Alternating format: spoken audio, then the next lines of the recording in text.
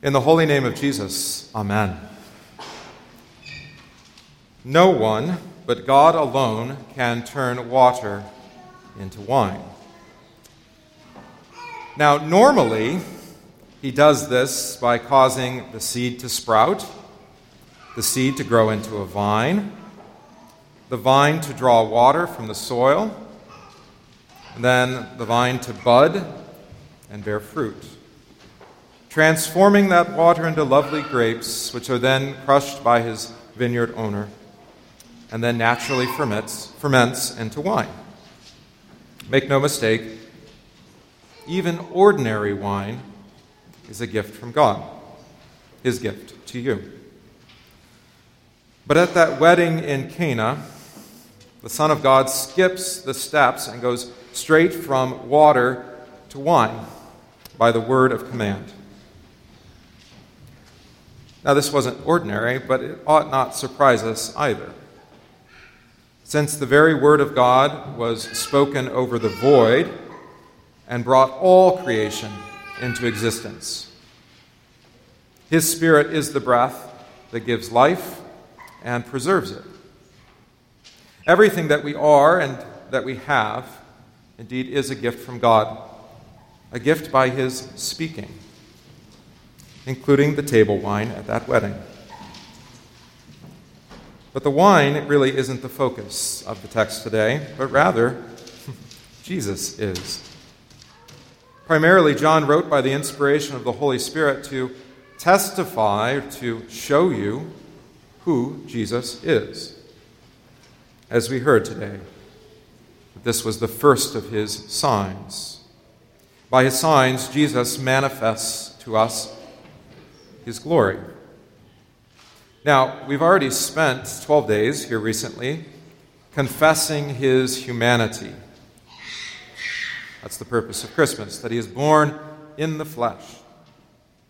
And now in this season of Epiphany, he reveals to us, he opens our eyes to see that he is true God in that very flesh. And so together, Christmas and Epiphany shows us how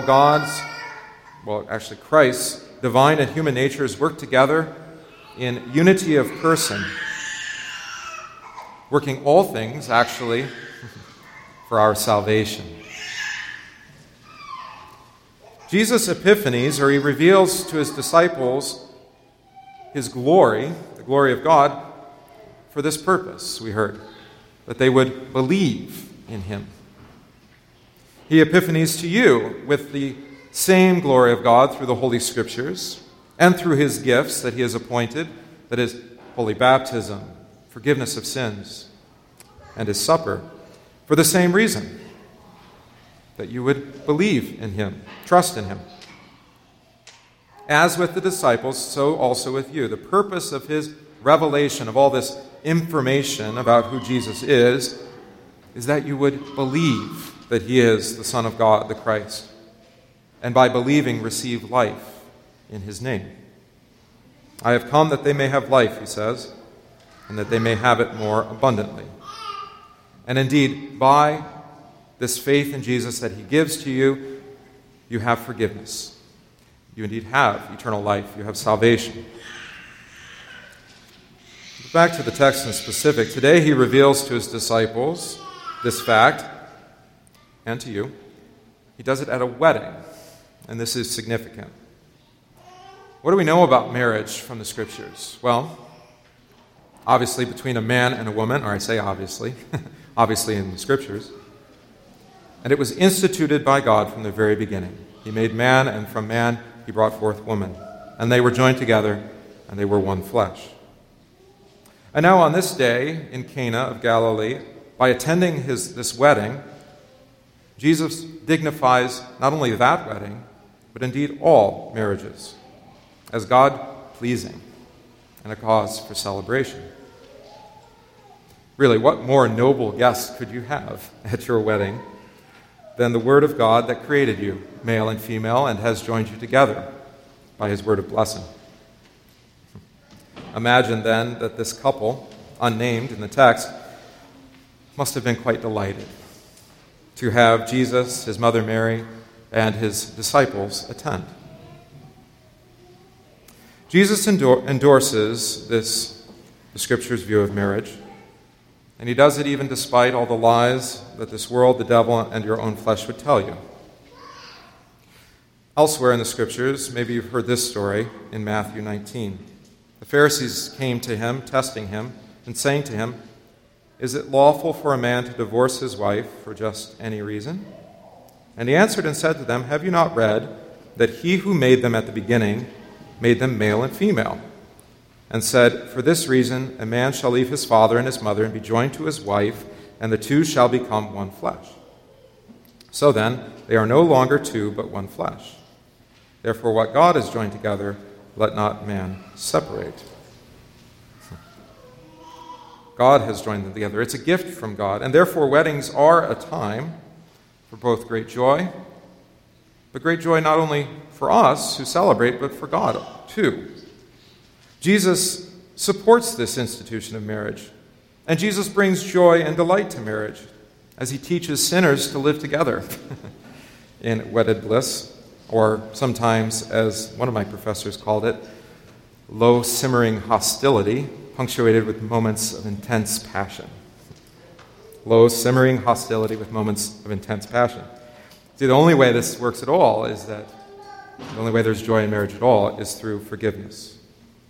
Thereby, Jesus sweetens marriage, and he even sweetens marriage as it struggles, when crosses come to it.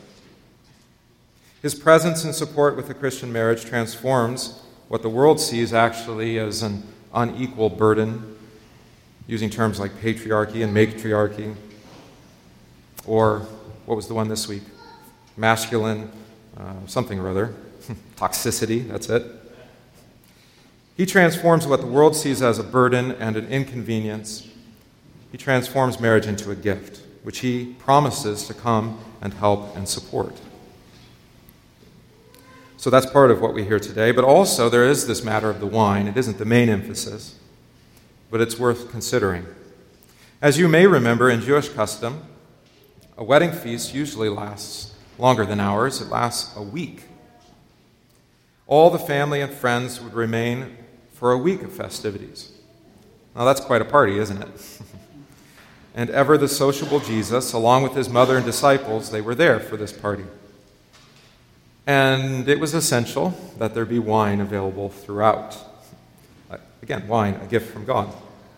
As the psalmist says, God may bring forth food from the earth and wine that makes glad the heart of man. Of course, this is not wine for drunkenness, but wine for rejoicing, for the feast, for this marriage. And that's why Jesus' mother, St. Mary, is concerned. They thought, maybe with a slight tinge of superstition, that to run out of wine would be a bad omen for the marriage. The wedding party was just getting going, and now the wine has run out. What does that mean? Surely the bridegroom was getting nervous. And because Jesus loves weddings, and he wants us to celebrate them, Mary rightly expects Jesus to share in her concern that the wine has run out. But after she brings it to Jesus' attention, he says to her, maybe a bit forcefully, "Woman, what does this have to do with me? My hour has not yet come." What does the wine have to do with Jesus? Well, that phrase, "my hour has not yet come," gives us the answer.